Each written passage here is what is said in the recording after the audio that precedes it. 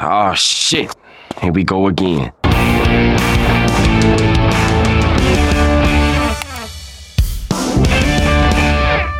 Hey, everybody. Welcome back to episode 50 of the Human Reaction Podcast. Woo! We made it. Can you believe that? I think that makes us like top of the 0.5% of podcasts. Most podcasts don't make it past like 7, from my understanding. Yeah. We made it to 20. We were in the top 1%. So now we're somewhere above We're that. in the top 1% of the top 1%. That's right. We are the elite of the elite. We are the people you hate. Thanks for watching. Us and the 3 people that watch us. Yes. Hi, Thanks, Mom and Dad. I'm kidding. We have a few hundred that consistently watch us. Today we're going to take a departure from our normal current events coverage and really get spicy with some stuff. What are we talking about, David? So the GTA 6 trailer dropped, was leaked and then dropped, and it's the biggest YouTube launch trailer of all time, and it wasn't planned. And for my parents who don't know what GTA 6 is, we're talking Grand Theft Auto, the hugely popular game franchise that is all about criminal activity. Yeah, and we want to talk about the culture around it and why it actually may matter. Yeah, the internet goes crazy about it this week. Andrew Tate does not like it. Elon Musk doesn't like crime. That's also been established. And then some people say it's all woke nonsense. Next thing we're going to talk about is Twitch Gaming has pulled out of South Korea with huge implications for the regulation of the internet. Very interesting comparative analysis. And lastly, House Education Committee questions the elite colleges and universities of America about anti-Semitism. Here we go. Let's get into the juice. Before we get into it, remember to like, comment, and subscribe. Ooh, tease. We got to do the YouTube thing, Joe. You don't want to skip over that part. That's the most important part. That's right. Yeah, and there's chapter marks down below. Skip to whatever you want, but you're going to want to be here for the GTA conversation, I think. That's right. It was getting spicy in here beforehand. Oh, it's going to get spicy. And join our Discord. If you're Discord savvy, come join and hang out with us. And let us know if you've received your Carrier Falcon yet, if you're not Discord savvy. Yeah, instructions on how to use the internet are inside. Oh, there goes one now. All right, let's watch this infamous trailer that was like one of the most highly watched video game debut ever. It is YouTube. the biggest ever. Not video game, trailer. Trailer. It includes movies, anything. 130 million views in 3 days at the time of us watching it right now. I believe it was like within 6 hours, 8 hours, it was like 80 million views. Yeah. I haven't seen this yet, to be clear, but I want you to think about, while you're watching this, how it might parallel the culture and society we live in. Yeah. Let's go. Lucia, do you know why you're here? Bad luck, I guess. The realism of the art design is crazy.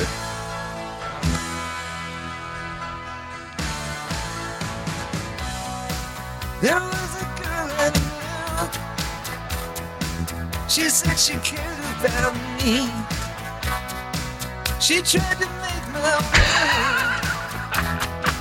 the way she thought it should be. Yeah, we were desperate then to have each other to hold our love. It's a lot of Florida tropes. Is alone.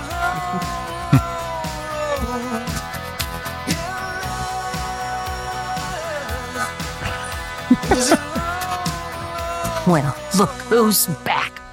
The only way we're gonna get through this is by sticking together, being a team.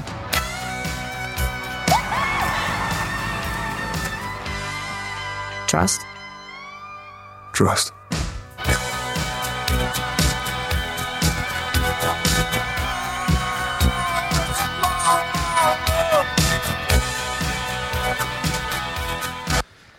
All right. All right. Wow. So one of the interesting things I like just from like an artistic standpoint, like you're an artsy guy, Joe. I think you. thank you. A lot of those scenes there are actually recreations of like real things that happened in real life news. Like a lot of like Florida Man says, Florida Man does. Like the gator walking into a the lot of these things convenience they're actually store. just like recreations of those things into like the GTA universe, which is kind of fun. But, David, what were your first impressions? It's obviously, like I said, art imitating life, and this, life imitating art phenomena, right? Then that is going to drive so much of the background of GTA 6 over the next year before it comes out, and everything else. I do think that the people are misreading the introduction of a female protagonist, because traditionally GTA has only ever been male protagonists, right? So they're kind of seeing, they're like, oh, this is a woke moment sort of thing because it has a female protagonist. I think they've exhausted a lot of the other tropes of the crime genre, and they're going to go, here's my prediction, with the Bonnie and Clyde trope this time. You get that from the trailer, actually. Yeah. In the end And I think that people are just kind of skipping right past that and going to, oh, well, she's transgender, or yeah, which was like a very unsubstantiated rumor. Yeah. And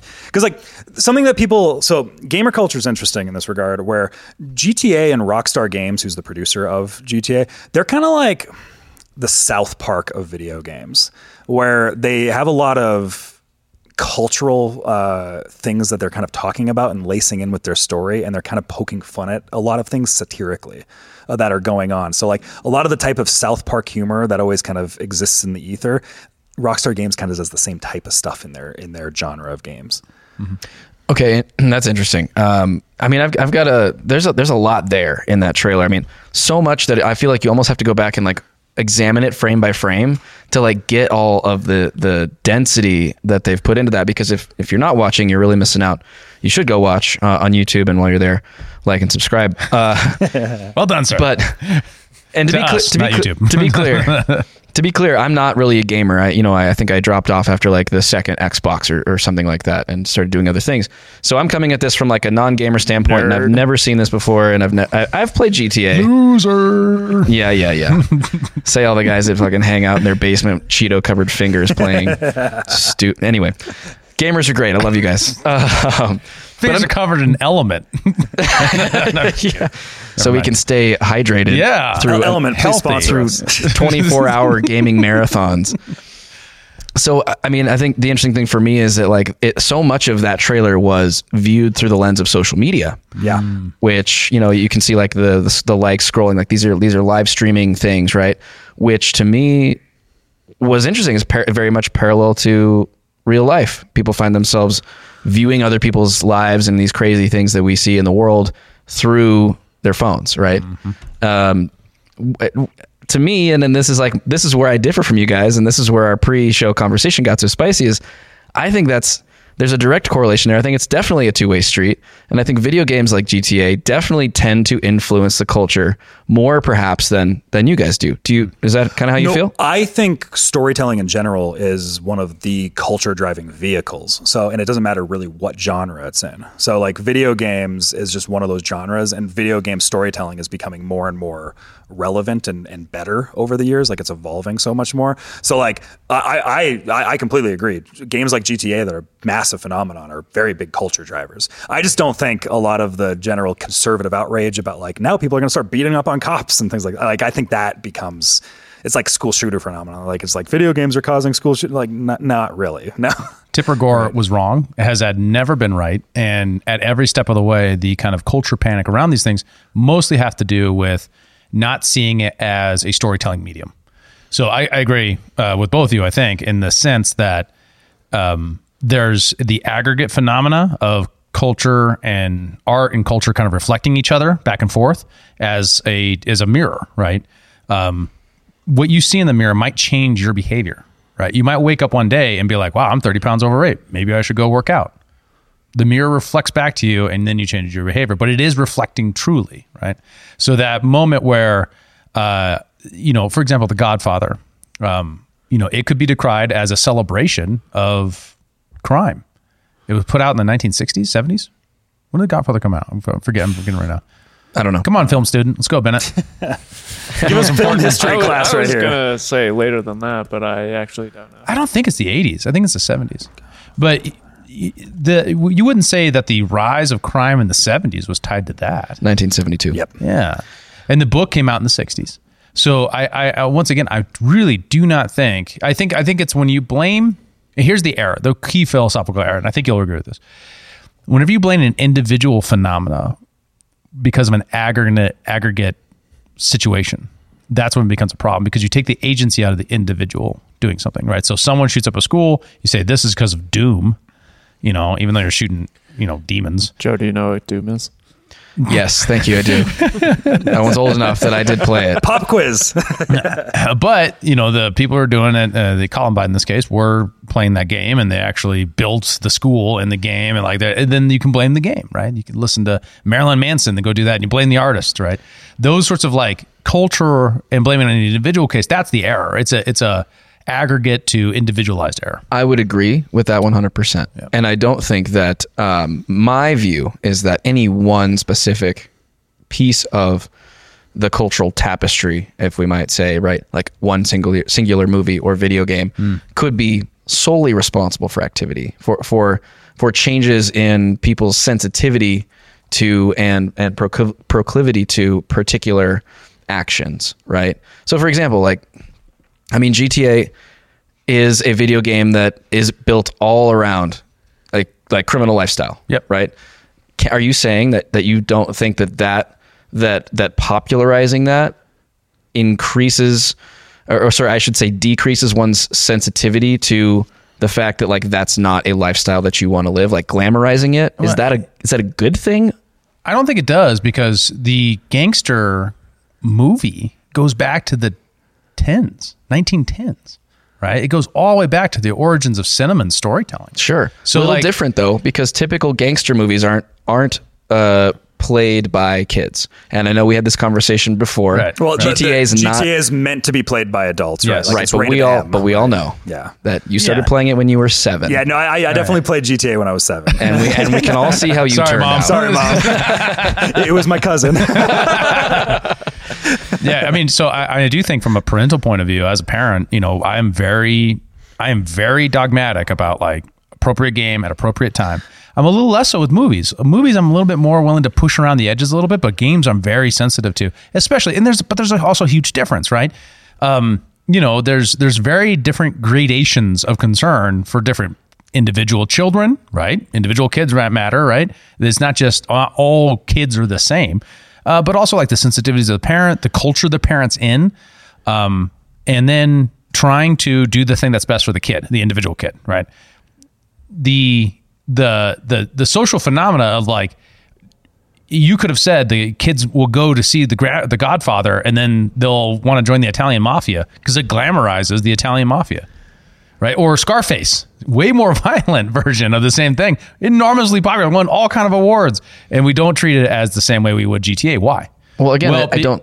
I imagine for the older people at the time, it might have been talked about that way, but we didn't have the diversified, you know, communication channels to hear that voice. Right. And I think that's just a little bit more like further removed from something that is showing in this trailer, at least, right? Like activities that are far less extreme than joining the Italian mafia. Well, but right. I mean, Scarface, it's not just available to everybody to just go join the Italian mafia, right? It's pretty available. But you can't. No, but you can go onto the street and like do some stupid shit with your car and stream it to your friends. And so, what are the implications around the impressionability of kids who might want to do something to make themselves popular or to imitate this popular video game and like, you know, virtue signal to their tribe about things and go do stupid shit? Yeah. It's kind of interesting. The whole conversation you guys were just having made me think of an Eminem lyric. So I pulled up the lyric for this because it's his response to on a track called Renegade with him and Jay-Z. Do the beat, Joe. You're the drummer. Come on. I don't but it's his response. Joe doesn't to listen to Eminem. He's not cultured. Actually, the first Eminem song I ever listened to, a friend and I ripped off of the radio onto a cassette tape.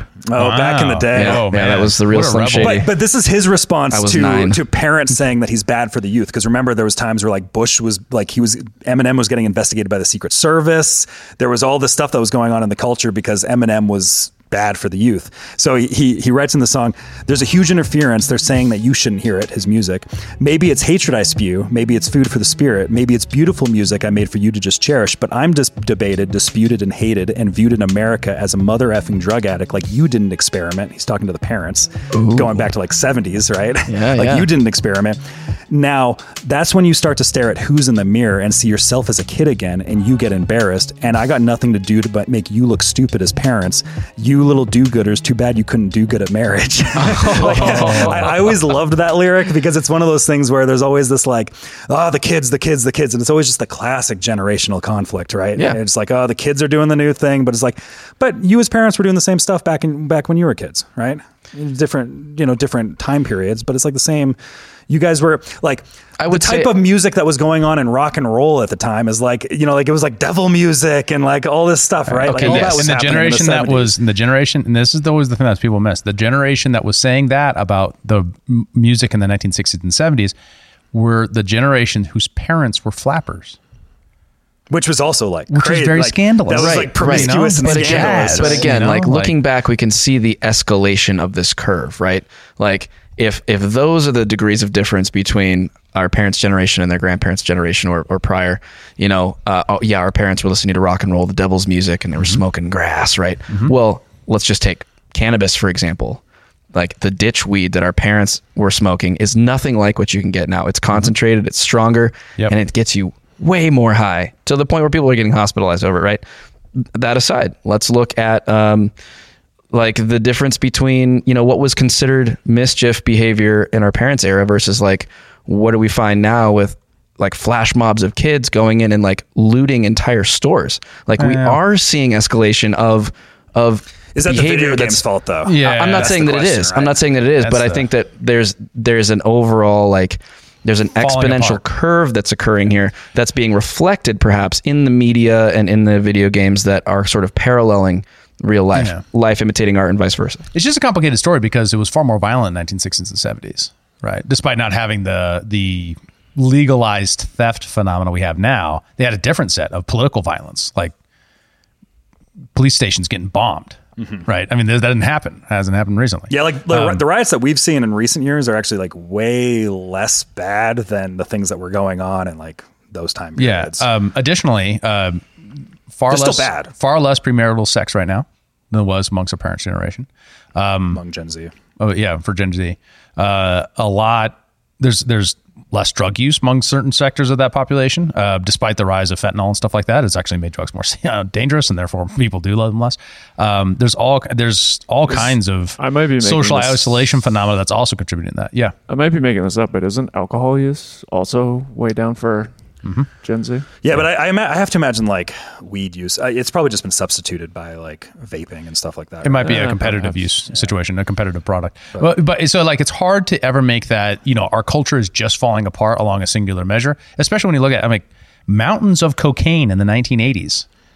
Right? I mean, Scarface was based upon a real thing and was a real example of people who actually take it into their culture and quote Tony Montana. So I wouldn't say that this is, I would say that this is a persistent nature of American character, right? The individual who stands up against the authority structure as a is going to stand up and be their own authority structure and fight the power that goes all the way back to Old West. And the old Westerns of fighting the expansion of civilization out West and people who are trying to hold on to the old way of life where you could be independent and free and not bow to anybody and not pay taxes and not do all the things that, you know, lots of people on the right like. That same spirit is also the spirit that says, when you come here, you can either bow to the Italian mafia and their way of doing things with revenge and be taken care of and have the benefits of the private governance of the Italian mafia, or you could do the American thing and integrate into the global society.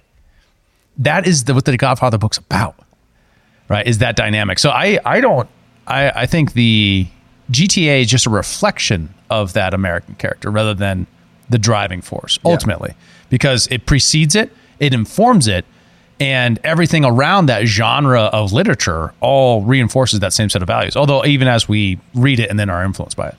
Yeah, I typically see, at least the video games that I enjoy playing myself, I think that there's a broader conversation that we want to get into of like how games have shifted and how it's changing the youth. I think that there is something interesting there.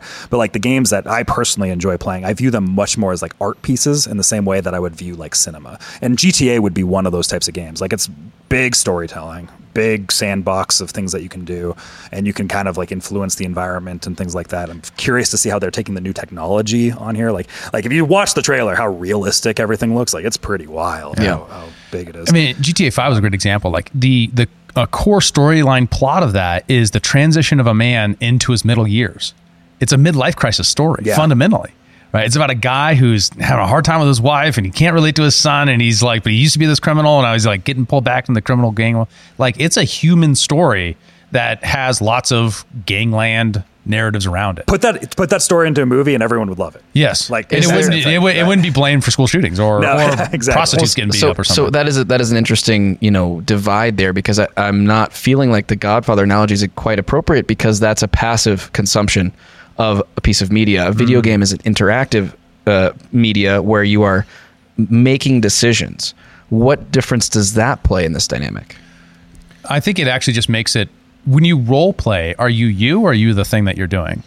Right. It's like a Dungeons and Dragons phenomenon back in the 80s, right? Where it's like all these kids are They're casting spells. They're casting spells and they're fighting typically it's like you're fighting demons or something like that. And it's like, oh my God, it's like demon possession. They're talking about demons. Yeah. And you're just like, no, you're just role playing fighting demons. Yeah, right? it's not real, and you know it's not real. That's one part of it. And additionally, that there's there's a greater sympathy to the character you're telling the story with and acting with, right?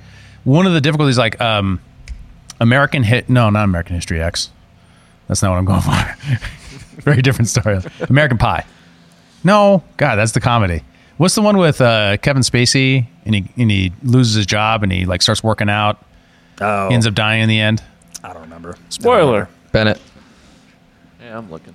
You're the film buff. Come on, He ends up man. dying in the end. Sorry if you haven't seen it, but he dies in the end.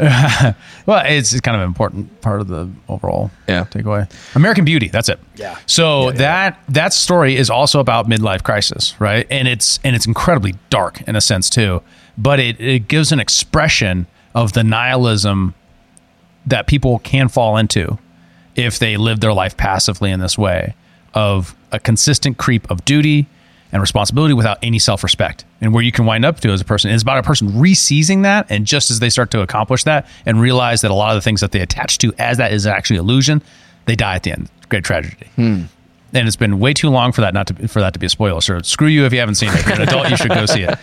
As far as so one of the things that this video game navigates the same way, but it navigates from this gangster angle. And one of the great things about it is you get the same arc. Right, you just get to relate to the character over a much longer period of time as they go through this thing, and then, to me, it's just more powerful storytelling. It isn't, the passivity of it is actually I think a downside to movies. Video games, you get an opportunity to use your reason while you're going through it. You get an opportunity to exercise real sympathy for a character and actually see it from the point of view. Like you get a full range of engagement across, I think, your brain. That I think is actually an asset. Interesting. Do you think that most, let's just say younger video game like gamers who are playing GTA, even if they're not maybe supposed to, or it's not intended for them, do you think they're engaging in those stories that way? No. Or do you think they're there to just like punch prostitutes and shoot cops? Or just random people in the street, or just to to enjoy run around the the world and- gameplay. Yeah. Right. Yeah. Like I think there's different elements, and that's why I think GTA is made for adults. Like I think it's very much an adult video game, and it's probably not best for like 7-year-olds to play it unless they're like incredibly mature. Like it's really just like a maturity level element that exists there. I do think that some of the commentary around the game has been interesting. There's been a lot of virtue signaling I've noticed on Twitter that has existed, and we have a tweet thread with Elon Musk in it right now. So some guy, he's kind of just saying a list of games I've never played: GTA 1, GTA 6, or all the way through GTA 6. And then Elon Musk says, I tried, but didn't like doing crime. GTA 5 required shooting police officers in the opening scene, just couldn't do it. And then Ian Miles Chung, who's a big Twitter guy. I'm glad shooting cops in Cyberpunk 2077 is completely optional. Never finished GTA 5 either. Cyberpunk 2077 was another big gaming phenomenon that came out in recent years because of how high quality it was. And then we also have here Andrew Tate made some comments about it. So we're going into all the internet celebrities here. We're going to go through it. I haven't actually seen this clip, so I'm curious to know what he said here. New GTA 6 is out. Have you ever played any GTA? This is a genuine question. I've never played any of them. I believe that I played the first one. That's like a top-down, bird's-eye view kind of 2D game without any real graphic violence back when I was maybe 10 or 11 or 12, whenever it came out. I do recall that.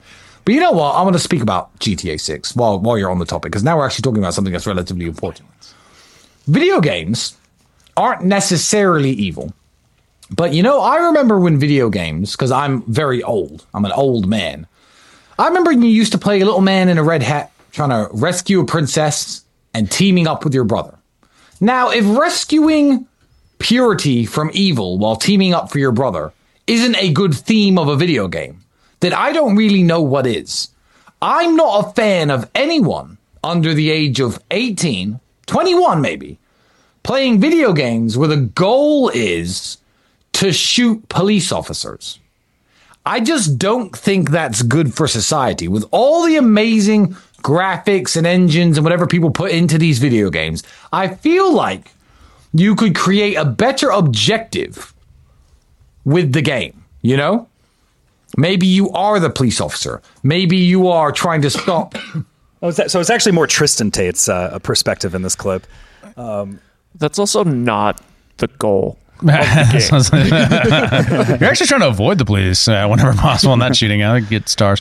But okay, so one of the ironies is GTA 1 is all about stealing cars. And he's like, it's not that violent. It's like, no, you run It's around. about carjacking. It's about carjacking. That's why it's Grand Theft blow Auto. up- It's mostly about carjacking. Yeah, you blow up other cars and you shoot outside your car and come on, man. And then like this is just like a millennial because he's my age, right? He's not that much older than me. Yeah, Andrew's your age. Tristan And will be he's a little like, less. he's just like, back in my day, the games were innocent and pure. It's like, Not really. not really, no. What's not innocent and pure about Mario? Yeah, well, Mario had its dynamic, but like it's only when you look at video games you get that story because at the exact same time, plenty of controversial movies were being made and books were being written, and culture had all these things, right? And like I get it. He's saying kids shouldn't play GTA. Sure, fine. Which is already something we basically said. Yeah, You probably shouldn't everyone play it agrees with under that. He's 18, agreeing. right? He's disagreeing with no one when he says that. And maybe that's like advice to his listeners, and I'll give him that credit. But I'm just saying, like, there's just it basically got out that Andrew Tate or Tristan is his name. Tristan. I don't yeah. know anything about the other brother. I don't know anything about him. Also a kickboxer. It's like just follows his brother footsteps, basically. Oh, that's pretty lame. He's Luigi, effectively. He's also a championship kickboxer. Oh, well, that's cool. I don't know if I would say that's lame. Doing what your brother does is kind of stupid.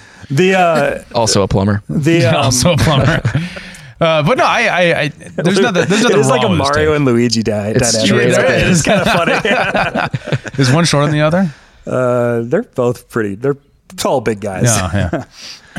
So, and then Tim Cast has a tweet that I also put out that went pretty viral on it about the main character, the female character, being trans. Well, he was laughing at the idea of it. So, like, there's a bunch of rumors that are speculating, and these are just internet rumors, is that the main character, the girl that you see in the trailer, is actually trans. But there's actually nothing that substantiates that. Rockstar Right. hasn't confirmed that. Like, I It's don't think I think it's probably not true. And that's the issue. Is anti-woke pessimism is actually driving the dialogue around Yeah. this. Okay, so are you familiar with the book Trust Me, I'm Lying? Yes. Ryan Have Holiday. we talked about it before on this? Okay. So that book is really great because once you see it, you begin to see the patterns here, and the spell loses its hold on you, which is that anti-wokeness creates wokeness and vice versa, right? It's a yin to yang sort of situation. It's very Taoist. And, you know, one of the things that you can do if you want to get attention to your movie is be like, oh, it's the first female superhero movie. And even though it's not, and everyone knows it's not, you get called out on it, but that won't be important because every time someone calls you out on that, you'd be like, well, why do you hate women in movies, right? And then people go see it to circle virtue, the virtue within their circle, virtue signal within their circle that it's the sort of movie that you should see. So people react to this, and it wasn't Timcast making fun of it, but there's a ton of articles online about how GTA 6 is going to go woke. And I think a lot of this is actually going to drive more for GTA 6. I don't think it works with their brand at all, so I don't think they're trying to generate this. like we said, they're like the South Park of video games. Yeah, people have just made it so much of their lens to see the world and woke, anti-woke that they just can't see it outside of that anymore. And it's going to hopefully defy. Well, that and we saw category. this with other games, and we see this with movies as well. Like when Harry Potter or Hogwarts Legacy came out, which is a Harry Potter game set like 100 years prior to the actual Harry Potter events, was also around the time where J.K. Rowling was getting a bunch of pushback because she's a TERF, a trans exclusionary radical feminist. She's just a feminist. She's not a she's TERF. like I hate that she's term. a classic feminist that just doesn't think that the trans stuff should be lumped in with the feminist stuff. Right. And so she gets called out as this hyper bigot and all this stuff, and everybody's like boycott Harry Ultra Potter and mega J.K. hyper Rowling. bigot. Yeah, hyper bigot. hyper bigot. It's like a bigot, but hyper. It's like super bigot. She's a super bigot. But all it ends up doing is it just drives more sales towards Hogwarts Legacy, which has nothing to do with any of this stuff, really. they even put in like a token trans person in the game for Yeah. that purpose. In GTA 6? No, No. in Hogwarts Legacy. Gotcha. Yeah. Okay. But it's the same type of phenomenon, but it is the trust me, I'm lying phenomenon where you just continue to drive that because everything becomes so political. Everything's hyper politicized everywhere where it just is like, is it woke or is it not woke? And everybody's just like is driven by that. Right. And just like, no, it's just, this is just storytelling that's happening right here. It's just all Different game. So you mentioned that GTA has always been satirical. And I don't think that that's probably something that most, let's just say parents, right, who are looking at this game from the outside in, would really understand. Can you go into that a little bit and what kind of, is it making a social commentary then? Well, so it's doing a couple things at once. So the best medium to me, or the best storytelling, always does two things at once, right? It always has a reflection of your culture, a reflection of your time, a commentary underlying social, epistemological, moral, different, like the way things are formulated, right? And there's commentary in that necessarily. And the way they've always chosen to do their commentary, when they do that, when they do their world building, when they have a shock jock on the radio, how do they make fun of Rush Limbaugh while they do that? Or how do they make fun of, who's the guy with the big hair as the shock jock? Howard Stern. Howard Stern. How do they make fun of Howard Stern while they do it? They got a guy named Lazarus who does that across a bunch of games. There's a whole bunch of ways in which they engage from that point of view. When they're doing something that both honors hip hop culture, for example, they also make fun of some of the stereotypes, right?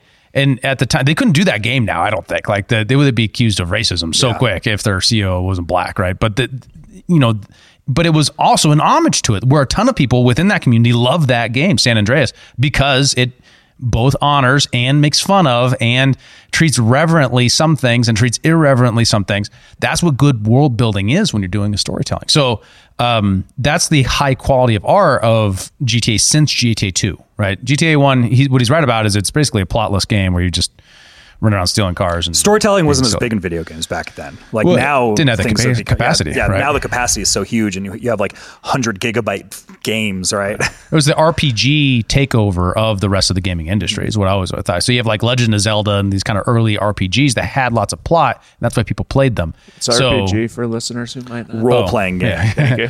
Yeah. Welcome, Meaning you're Mom and taking Dad. the role of a character, Yeah, essentially. right. In a plot, in a moving story arc that you go through with the character, where you have games that didn't have any plot, like shooters and stuff like that. Now, like, what's the plot of 007 GoldenEye? Get through missions and shoot Infiltrate people. the Yeah, face. right. Yeah, You would know. It doesn't really, but like Modern Warfare 2 has an entire story mode that's really has a And you quite identify excellent with story. certain characters that are soldiers within it, right? Yeah, right. It's like a band of brothers type of situation. So there's your question being the mockery of it, like how much of it's a reflection. Well, each step of the way, when they do like Vice City, this is a return to Vice City, to be clear. Like they've been in Miami before in a previous installment of the game. And with that, when they're there, they're making fun of stereotypes of the 80s, right? They're making fun of jogging for the first time. And they're making fun of like the introduction of cocaine to American society. They talk about Reagan and Iran-Contra. Like it's all in the fabric of the game. So it's not the point of the game, though. The point of the game is a mobster tale every single time, right? It's like, and that's what bothers me is people are only seeing, they don't see it as part of a larger genre. They see it as an embodiment of the corruption of the American spirit when it's a genre of the American spirit. This episode is brought to you by our friends at Zesty Beverages. They're on a mission to unf the standard American diet by crafting drinks with fewer calories and more nutrients from real food. Their lineup of delicious offerings now includes Electric Peak Yerba Mate, postbiotic sodas, keto-friendly, ready-to-drink margaritas, and hard teas. Wondering what a postbiotic soda is? Well, head on over to zestybev.com to learn more and find a retailer near you. Once again, check them out online at zestybev.com. That's ZESTYBEV.com. One of the most fascinating things to me was back in the day, the Gamergate phenomenon, and how culturally relevant it became. I remember watching, because I was working in politics at the time, and I was dealing with a lot of college kids at the time who were just kind of like becoming politically awakened. And what happened with Gamergate was there was kind of this infiltration into gaming culture, trying to like hyper feminize everything, because it was very male dominated gaming, right? So there became this like hyper feminization that started to occur there, and there was actual like political figures and like political activists coming in and trying to being like, oh, that game is like racist. That game is like there's sexual assault, all this stuff, and they're trying to like kind of corrode the gaming industry in a sense to try to flip the culture that started to happen. And you ended up watching. There's a lot of these like young men at the time that are just like they're coming after my video games. So when I was working with college kids at the time, I like so many college kids were just like I'd ask like, where was your political awakening? Like, what made you start thinking about politics? It was Gamergate. It was Gamergate. And this is back in like 2014. It's like it's Gamergate. Like I just started seeing like this medium of storytelling that I love is just becoming so hyper politicized, and it's like now I feel like they're entering my turf, right? And I watched this happen. It's actually where Candace Owens came from. Like her big famous moment was I can't remember the woman's name. There was this one woman that was like the person for it. Do you remember her name? It was Sargon on a Cot on one side, and this woman was so like. I have like the Rucka Rucka Ali song in my head right now that I can't about Sargon on a Cot. I can't quite. We're not going to play that on. It's a pretty same one. Was there a lot of Rucka gets banned from YouTube all the time? Yeah, but yeah, true. this woman who you find her name, Dave.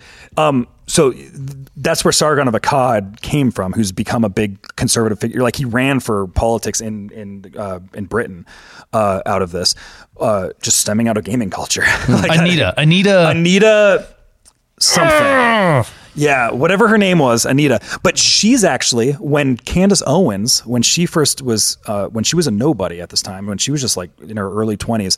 Sarkeesian, that's what I was Anita like. Sarkeesian. So when Candace tip on my tongue for such a long time, I could not. I'll eventually get through the story, guys. Sorry. Pipe down over there. Well, you can't be down. I'll eventually get through the story. When Candace Owens, she ended up in this thing in her early 20s. I remember her telling this story on Rogan when she was on Rogan. She at her school, it was like a senator's son was like, and his friends ended up like doing this like massive, like really terrible prank to her or something. And it became big news because it was a senator's son that did it back wherever she's from, like Ohio or something. I can't remember where she's from. And Anita Sarkeesian, this woman who made her big name out of the Gamergate phenomenon, came to her and was like, here's how you can leverage this for your victimhood over the situation. And you can kind of blow up your stuff. And Candace ended up saying, no, I'm not doing that. That's crazy. and then called out Anita Sarkeesian. And that's where Candace Owens rose out of, which is just an interesting side story parallel to basically what I'm saying is the Gamergate culture phenomenon, everything that happened around like people kind of coming in after these young men's video games, it rose into a massive thing with the youth, with millennials. It persists today in a lot of the gaming culture around like they hate Kotaku or they like this particular outlet or they like this particular YouTube commentator when it comes to reviewing video games, because part of this was a corruption scandal as well, where video game companies were paying for better coverage. For positive reviews. Yeah. So like influencers on YouTube, they'd be paying them. And then it's sort of like, think about like the Amy Robach incident with the royal family and they had the Jeffrey Epstein thing, but she was caught on hot mic saying that we didn't want to lose access with the royal family. That's kind of the same thing that's happening. Do you want to lose access with Microsoft or Sony or whatever? Yeah, it's like Bungie's not going to let us get pre-copies of their game to review if we don't give them relatively good scores. Right? I see. Like that type of stuff. Interesting. Was there a game that was at the center of Gamergate, or was it a lot of different games at one time? So, okay. I don't remember. The starting off game was a text-based game made by a female developer who rolled this game out, and it got all these like reviews, and people started playing it, and they're like, "This is dog shit." Text-based? Yeah, it was like a really bad like investigatory game. Depression Quest? Yes, Depression Quest. That sounds terrible just by the name. What? Bad concept, dude. Take that brand. Play this back game. To the starting. Be sad.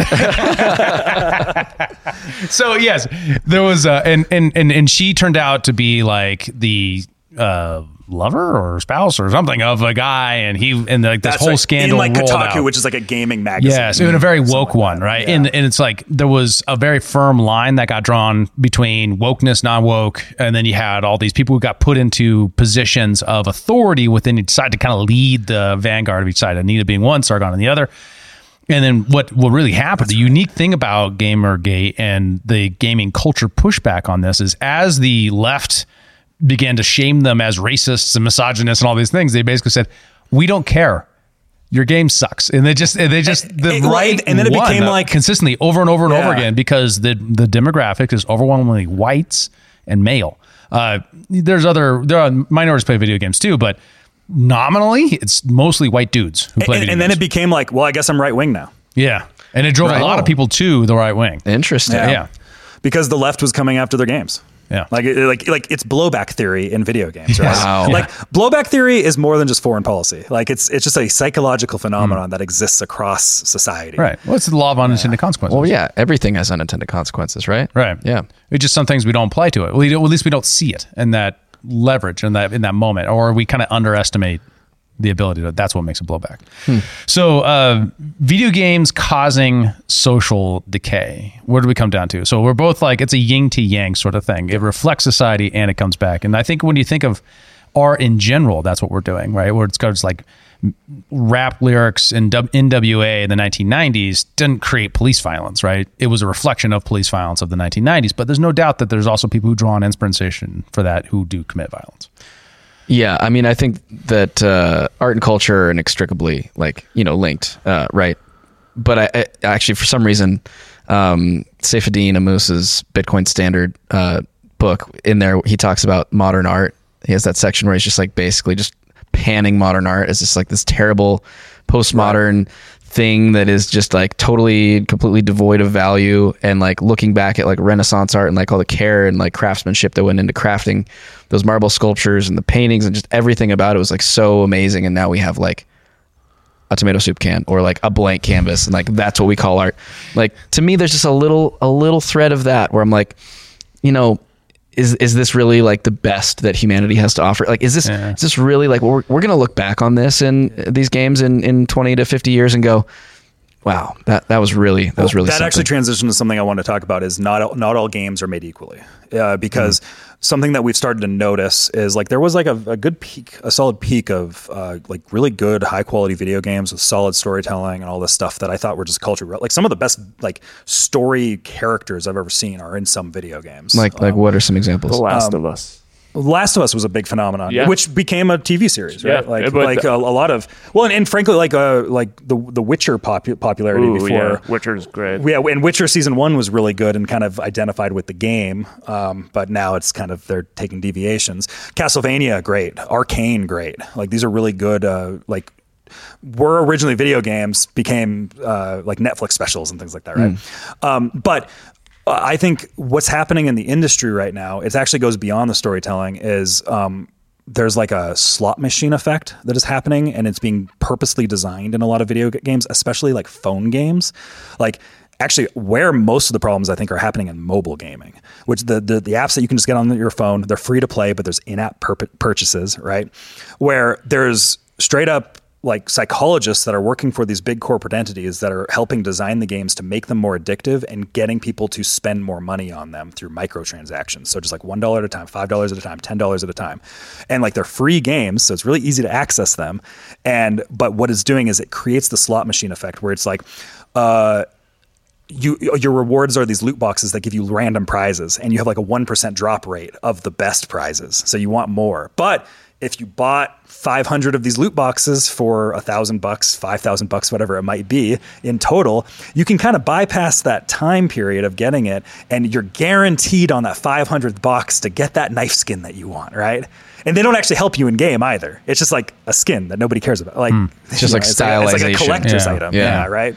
Yeah, that's a very interesting component. I mean, what is the role of addiction in video games that needs to be addressed, particularly as it pertains to younger kids playing this? Huge and important. And that's one of the things, like we as a generation have to talk to our kids younger about the nature of digital addiction, because we just have more digital stuff. And we have to learn from the mistakes of our parents. A lot of kids in the 1980s and 90s grew up in front of a television, and it's not been good for us, right? There's probably many bad social phenomena that have happened because of that we probably underestimate, because the television is an older technology.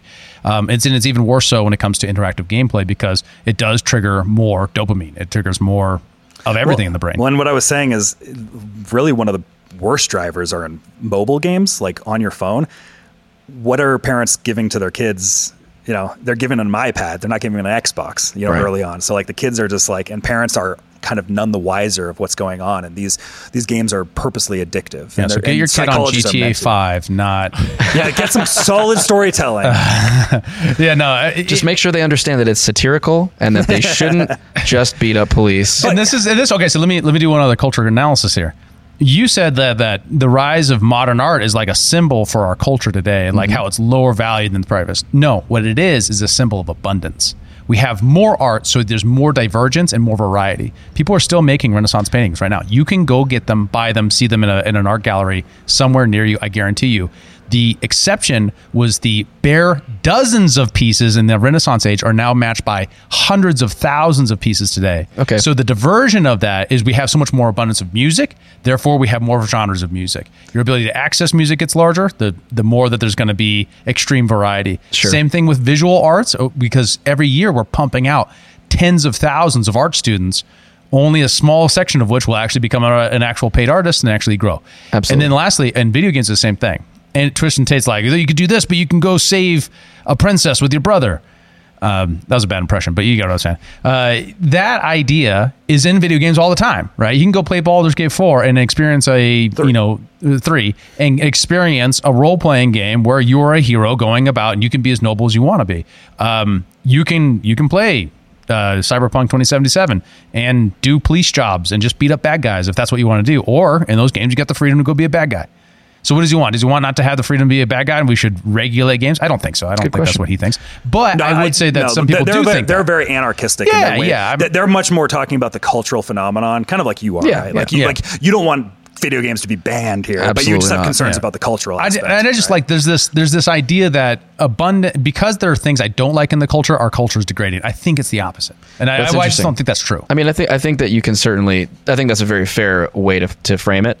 I think one place that is maybe less apparent, like that, just we're seeing more of it. Therefore, you're going to see more of the bad stuff. Also, is in architecture, right? Like the decline in architecture has. And I call it a decline. The shift in stylistic preference in architecture has been pretty remarkable. Go look at, go to Europe, right? And look at any cathedral, castle, any building built by a craftsman. Like they're just exquisite. I mean, it's amazing. It's amazing work. I felt that way when I was in Europe a couple months ago. It was like, and you look at modern art, look at any of the 5/1, luxury condo buildings, the one going up right across the street, they all look the same. They're all kind of oddly angular and boxy and plain, and they just lack like the spirit and life that once existed in that art form. And to me, that is probably indicative of a variety of things, not just like, our culture is going down the drain. Like we need to, sound the alarms about that or anything. It probably has a lot to do with cost, which probably has a lot to do with the purchasing power of money and inflation and what? Zoning. Building regs. And all you can't that build stuff. Renaissance buildings anymore. Why? They're too small. They're too small. Yeah. Explain. The rooms are too small. They're not up to code. Have you ever been in a building in Europe? I'm walking down the hallway like this. I'm like crouching in to go to the bathroom. Like, yes, that's fair. Even if you go to like but you can build bigger Renaissance styles. But the cost is the cost, right? The reason why they were able to build that back then was because they built it small. So you used less material resources, and they were dangerous, and people burned alive in fires. Like there's all kinds of reasons. There's all kinds of trade-offs here. And I'm not saying, but it's the style. I'm not justifying. I'm just saying one of the things that bothers me is people who criticize without creating. That's not true for you, especially when it comes to music. You make music all the time. I like create story. I want to create story in order to not just criticize, because I think there's a lot of duplication and ridiculousness in our story and culture stories in the West right now. But with the architecture thing, I see these memes and I see the online culture around this, and oftentimes it's like, we were great once, and it was like, well, yeah, we had some assets and some liabilities. This is true all the time. And one of the things, and then they'd make the mistake of like, we don't make good art anymore. It's like, you're just not paying attention. You're just looking for the signals you don't like. Well, I think that there's an element though too. Like I saw this when the big ball in Vegas was right? But that's also architecture. No, but what I'm saying is that's like the first thing we've done in a while. Whereas you go to a place like Dubai and it's like, every week there's like a new thing, it feels like, right? And like, I think that's kind of the feeling that people are getting at is just like, we don't build cool shit just to build cool shit anymore in the same way that we kind of used to. But if you go to these other cultures, because people don't know what you're talking about, the sphere. Yeah, the sphere. Like, and it's one thing just to hear about it. When you see it, when you really look at it and you watch a video of it, it's a completely different experience. Yeah, if you go to YouTube, there's an NBC like walkthrough that they did right before it opened. So I'll talk while you do that real quick, just to comment on that, because I think there's a vitality question, and that I agree with. There's a big difference between like, I don't think our aesthetic sense is what it used to be. It's like, well, those are just tastes, and a lot of the people are just expressing how they don't see as much of what they prefer anymore. But it's like, we live in a relatively free society where you can go produce that now. So go do it if you want to. Yes, but also I think there's also a loss of skill. There's a loss of trade. I don't think that's true. I think there are. Yeah, I mean, you can go to a mason right now and go request that building. Okay, like, but how many masons are there that understand what it takes to do something of that nature? I'm pretty confident you can get that labor. Yeah. Look, I this may be misguided, or this may be just purely anecdotal, but I do work with contractors, people in the building trades, right? I understand there to be a shortage right now of young people coming into you mean craft. like young people into the trades? Yes, and there's so many like aging craftsmen that are trying to retire and want to retire, but they're the only one who knows how to do what they do, and there's no one to take their place. Different issue though. You're comparing Renaissance Italy from the 1500s today and saying, oh, there's a loss here. It's like, no, you're comparing people in their 60s who were born in the 40s, right? This is not the same thing. I'm not conflating those things at all. Well, I know you're not. I'm saying the internet people are, right? Okay. And this is a different phenomena. Can I do agree that math there really quick? But you can't just go on. But that's the thing is, like, if you're saying the trades, there's a reduction trade that I agree with, but that doesn't mean there's a difference in the aesthetic sense. The aesthetic sense is a choice that other people are making that you're criticizing after the fact as a Monday morning quarterback. And all I'm saying is like that idea, that aesthetic sense choice is something that you can change to yourself and be a creator rather than just a criticizer. Quite true. In that space, that's the lowest hanging fruit. Like the thing is, it's much more of like a broader cultural aspect. It's not just like individuals aren't doing this and stuff like that. Like it's something about much more of where the culture is right now, where it's like, you're a hyper individualist, and we all kind of are because of the libertarian sense, but there is something about common culture and kind of group goals that exist here. It's sort of like the narrative around like the space race, and like we as America got to the moon together to kind of like that's kind of the same, that's the vibe that I think a lot of these people are going at, where it's like, we don't do these like big projects like that the same those way projects anymore. were never done together. Those projects were the result of individuals that acting. we all no, but it's something I know, and you're going to bring in the hyper, but I'm saying like that's not the point that I'm making. No, I know, but that's the thing is like there is a collectivist dream that is always false, and it is that there was a time where we're all together and we all work together to do great things. No, that was never true.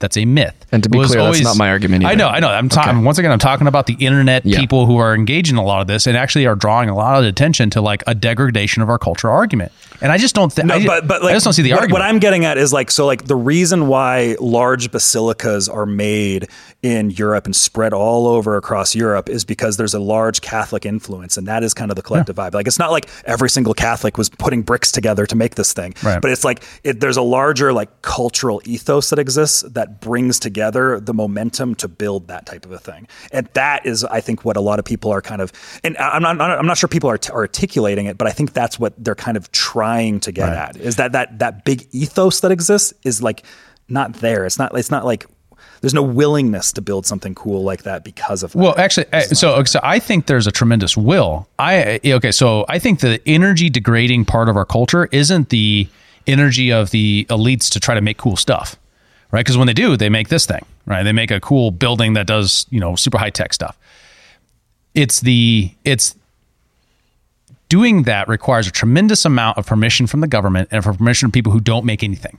And if we unleash that, it would immediately change. One of the things I don't like about the kind of like the cultural conservatism here is that they're saying that there's like, we're at the end of an empire and everything's going to fall and everything has to be this way. And this is like how the historical fifth generation thing happens. And I'm like, no, these are all choices. These are all things that can change and have changed in the past.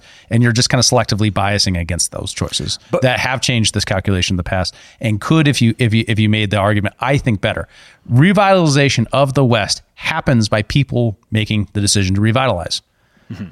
But the problem is trends do exist, yes, and that there's not enough people that seem to be wanting to do that, right? And that is where you just have large cultural shifts, and I'm talking about this much more like in a Jungian sense, like a collective unconscious. Is like there seems to be this like unconscious or like this collective cultural ethos that exists that is pushing people in a direction, and you're going to have individuals that deviate from that, but it's like the center of the bell curve is in a certain direction. You're going to have the outliers. Yeah. And like everybody's individuals and they're all making individual actions, right? But at the end of the day, the herd is still the herd.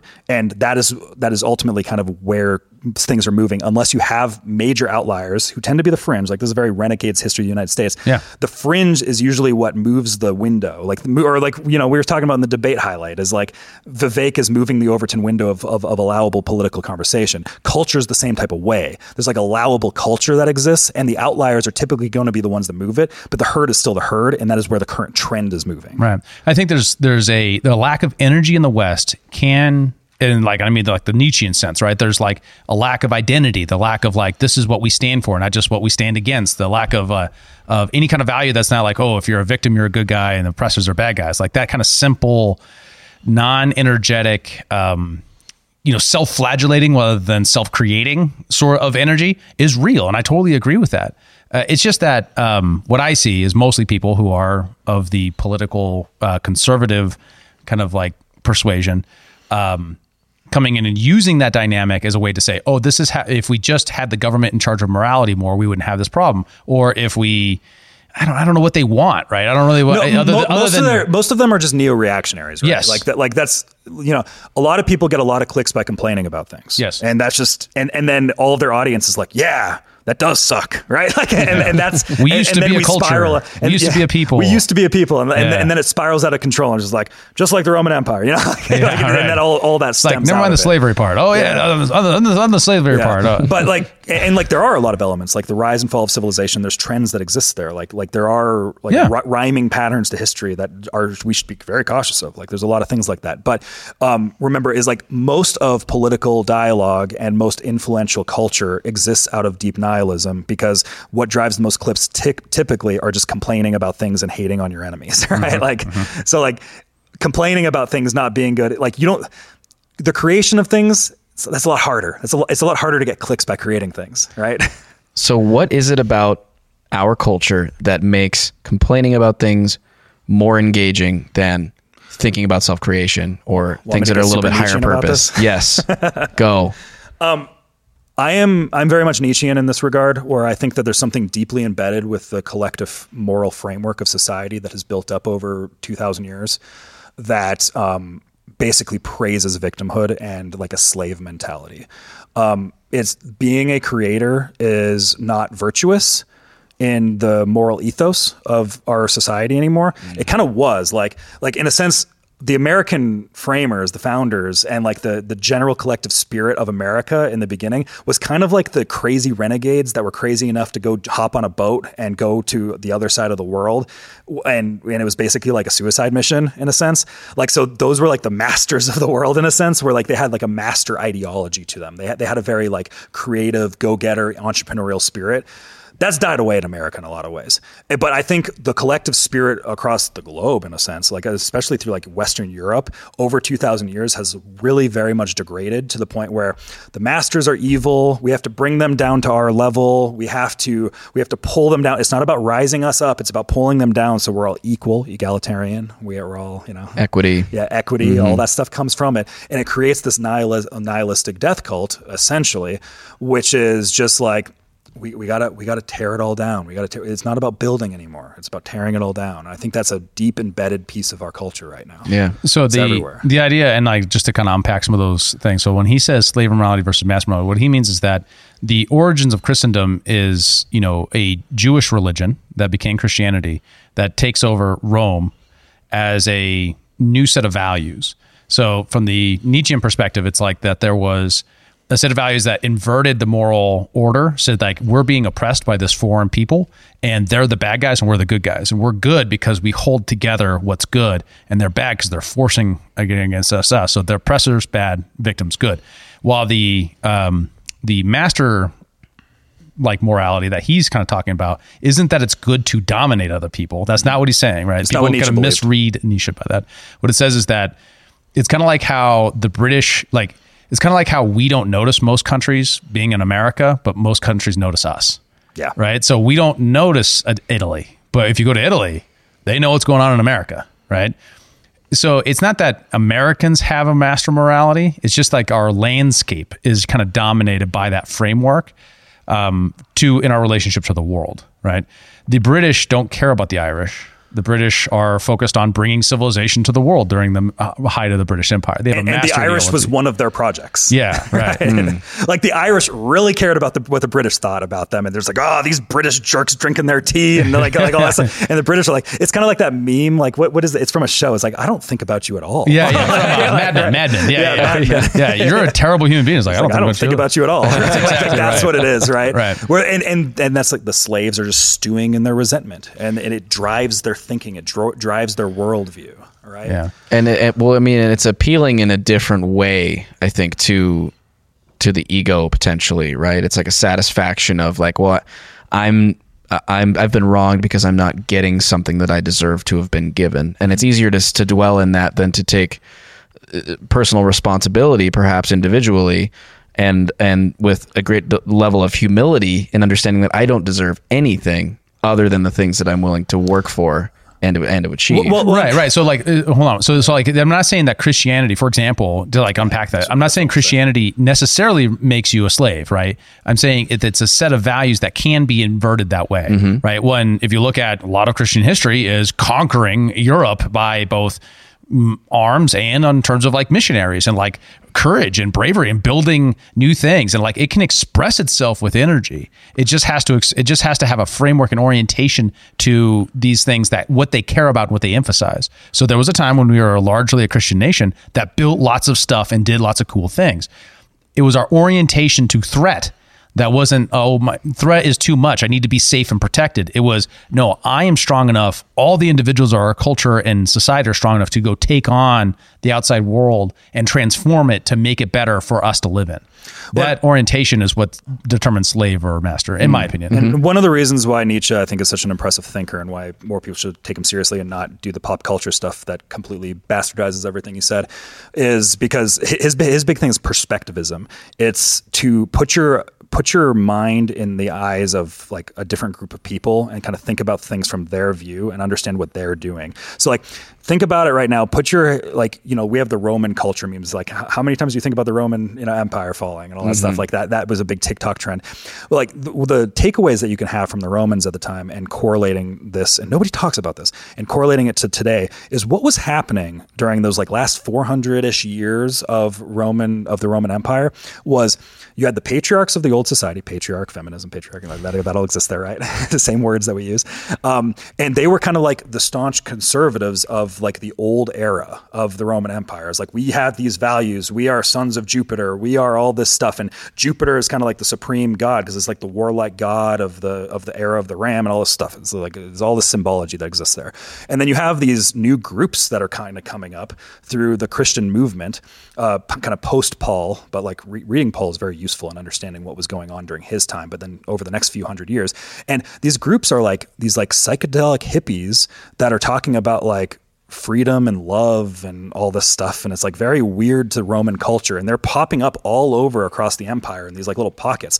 So you have these patriarchs being like, there's like these strange cultists coming up talking about like love, and it was like also a hyper feminized movement. There's a lot of women. It's like women and downtrodden and poor people. Like it's like a Marxist revolt that's happening it's like Antifa coming in. They're tearing down old statues of the old Roman heroes in all the major cities. Like all that stuff's happening. And now think about that that, what's happening today? We're tearing down all our old war heroes from like the Civil War and the Revolutionary War. We're like, oh, we can't have Thomas Jefferson on the name of things. It was like, like we're doing the exact same type of stuff is happening. And the conservatives are like, I want to go back to the way things were. And then the lefties are like, tear it all down. Like it's the same type of the dynamic that's occurring here. That's the parallels that should be taken from the Roman Empire and from a cultural basis. So like the art part of that, that's why I'm trying to say like that the art part of that is you create like find the next thing that is beautiful rather than just being the internet troll that just says everything is bad and we're all going to collapse and die together. Yeah. Right. That's the thing that's what I don't like. Or another one is, that I see online all the time is I'm going to go and go farm. And it's like, you've never carried an irrigation, pipe in your life. Try doing that in February in Montana, and they tell me about farming, how great it is. Yeah. Like, have you ever taken care of sheep in the springtime? You know what that smells like? You don't know. So, okay. So so that's sort of like everything's falling apart, and I'm like, oh, I'm going to get attention on the internet for like fainting on a couch about how bad things are. That's what irritates me, because it's exactly the opposite set of virtues that we need. It's not avoidance, going off and living on your own, in the woods. It's not like just like, oh, how shame. Wouldn't it be great if we were just in the Renaissance Italy or something like that? So what you're saying is the appropriate response to GTA 6 is Homestead Hero, where we make a video game about how cool it is to go take care of sheep and carry irrigation pipes. That's called Farmville. Yeah, Stardew Valley. Stardew Valley. We already made that game. That's one other thing. That's the abundance question. All that is also being made. Yeah. About this moment. That's what's so cool about Toronto. You don't like GTA 5? Fine. Go. There's many games out there that you can go play that will fit those values. I mean, a lot of what sparked my interest in things like history and understanding different cultures and stuff was like playing Civilization back in the day, like Civ 3. Yeah. Like you're thinking about geopolitics and trading with allies and making enemies and going to war, and you're learning big city names, and you're like, oh, this is a cool culture. And then you study. I was like, oh, Babylon's awesome. I was like, I just built the Hanging Garden. I want to learn more about the Hanging Garden. And then I ended up doing a project on the Hanging Garden in school because of it. Like it was all sparked from a video game. It was like nice. Yeah, like there is value to be had in these, right? For sure. And more of those, and less of the ones where you just do stupid shit. Hey, I want to look at this sphere thing, though. This is really sweet. I just figured Bennett would have it going on in the background when we were talking about it. It kind of was. It was just beautiful, sort of though. Let's do the cultural interpretation of the sphere, and we'll use this to cap our section on culture and GTA 6, as we've already gone an hour, fellas. Yeah, I know, and we need to talk about. And we promised 2 other stories. Oh, God damn it. We didn't promise anything. We do what we want. All right, so in Las Vegas they made this building, and it's just absolutely beautiful, like cinematic experience using LEDs, right? Because that's what allows them to curve it. Yeah, it's like pixel screens with LEDs. Yeah, and what it can do with perspective and what it can do with a high quality video experience is really quite amazing. And it's the tragedy. I mean, obviously the upside is that we've made something beautiful again, something that the West can be proud of as like a first, like an achievement that you can't find anywhere else on the planet. But keep in mind that we used to do this all the time, and we can again. One of the reasons why they can build in Las Vegas and not other places is because Las Vegas is a growth mindset city. It's like constantly being infused with new people who want to build stuff, do stuff. And additionally to that, it's got a lot of entrepreneurs who go there and have assets there and have always been pushing there. So it's obviously replacing existing building. Imagine playing GTA 6 on that thing. Immersive experience. Total immersive experience. Only $2 billion to build it. Well, the thing is, because like, I think it's useful to compare to what other major, like, frankly, city states are doing. Like, there's like these pockets of these city states where the growth mindset is so hyper, and like that is like Dubai or Singapore. Like, I follow a lot of people from Malaysia because of crypto, and I see some of the pictures of things in Malaysia. I am shocked by how much like of a growth spirit there is in Malaysia right now. It's like that place is gonna be popping off. And in my mind, I'm thinking like third world Asian country, Malaysia, and I'm just like, some of the stuff I'm seeing coming out of there is crazy. And that's why when I saw this, I was like, yeah, we need more of this, because I keep seeing the buildings that are going up in Dubai, like these crazy structures, like new ways of doing architecture, and I'm like, wow, that is insane. It's like we just don't do that here in America, and I think that's what people are feeling. Right? I do. It's like they're reaching out for the unattainable spirit that they can't get to. Right? To be very Ayn Rand about it. Like there's a thing that we're missing, and it's like that individual's ability to go out and have a vision and execute it and change something substantial that contributes to our world. And that's where they're just, where they're right. It's just they're not orientated to it properly to solve the problem. So I put in for Fish tickets to go see him at the Sphere in April. Whoa. Yeah, 4 That's gonna nights. be very cool. We were actually Fingers crossed. we were like in Vegas like a month. Me and Dave were in Vegas like a month before Before it opened. Before it opened, and we were just like on the street, like, what is that thing? and then I see on Twitter like the Sphere, and I was like, oh my god, that's it. We're so close. I really hope I get those tickets. If you are a small business owner looking for exponential growth, you have to connect with Adam Thune at Intellectual Patriots. He will revolutionize your business game and help you get to the next level. Adam can streamline your business practices and advertising strategies to improve your bottom line. His expertise in data engineering means he can build you the systems you need to collect and analyze market data. His mission is to provide you with invaluable insights to fuel your success, from grant writing and business proposals to digital systems integrations, even AI management. Intellectual Patriots is a one-stop shop for cutting-edge solutions. Don't wait another second. Visit intelpatriots.com to learn more. That's INTEL patriots.com. All right. So talking about internet and gaming, Twitch is a gaming website where you can go on and watch other people play video games. But it started as a gaming platform. It's like some of it is Road right over. No, but like the thing about Twitch is a lot of people think about it from it being a gaming experience, but actually, like a large amount of the content on there is actually IRL experiences, in real life experiences. So it's just like a live streaming platform now. Yeah, and people play board games on it, and they just sit there and they do talk radio time, talk shows. Like just podcasts that do lives on there. We should get on stuff. Twitch sometime. That'd be fun. Oh, okay, sure. Yeah, let's grow the other stuff first, I think, and then we I gotta can go to the bathroom real quick. I'll be right back. But so one of the a very interesting story that I came across this week was they're pulling out of South Korea. And I was like, oh, that's weird. Why are they doing that? And I listened to a live stream from the CEO over there, Dan Clancy. And he was explaining their decision to do this because, frankly, there's a lot of South Korean, like a lot of people think of South Korean gaming, like StarCraft and stuff like those, like where all the best players come. Yeah, but like so they're having to pull out, and the reason is because of net neutrality regulations. What is net neutrality? But let me describe the business side of this. Of what happened is what Dan Clancy was explaining is that because of the new regulations there, the better that Twitch does, the higher market, like the more people that are watching there, the more it costs them and the less profit they make. So they're like de-incentivized from actually growing in South Korea because of the way that the regulatory framework works. The more internet traffic they go, the more that they have to pay because of it. Like to an extreme degree, like disproportionately. Okay, so because I mean that doesn't sound too out of proportion, right? It's like if you use a lot of bandwidth, you have to pay for that bandwidth, right? But this is different than that. Sorry, I misexplained that. Yes, so like there's a thing about priority access, but the thing in Korea is they tried to equalize everything. So like in order to, I'm not exactly sure on the actual architecture of this here, but in the attempt to equalize everything, they basically made it so that these like outside people that are coming in with these large platforms, they basically have to do all this extra back-end stuff to be able to support the equalization of the internet traffic type of stuff that's going on. I don't know the exact dynamics of that. If you require more, you have to pay in more so that you can provide more for the people who aren't you. Yeah, you're paying for essentially other people. Oh, yeah. That's the thing that I'm redistribution, and that was the supposed virtue of net neutrality.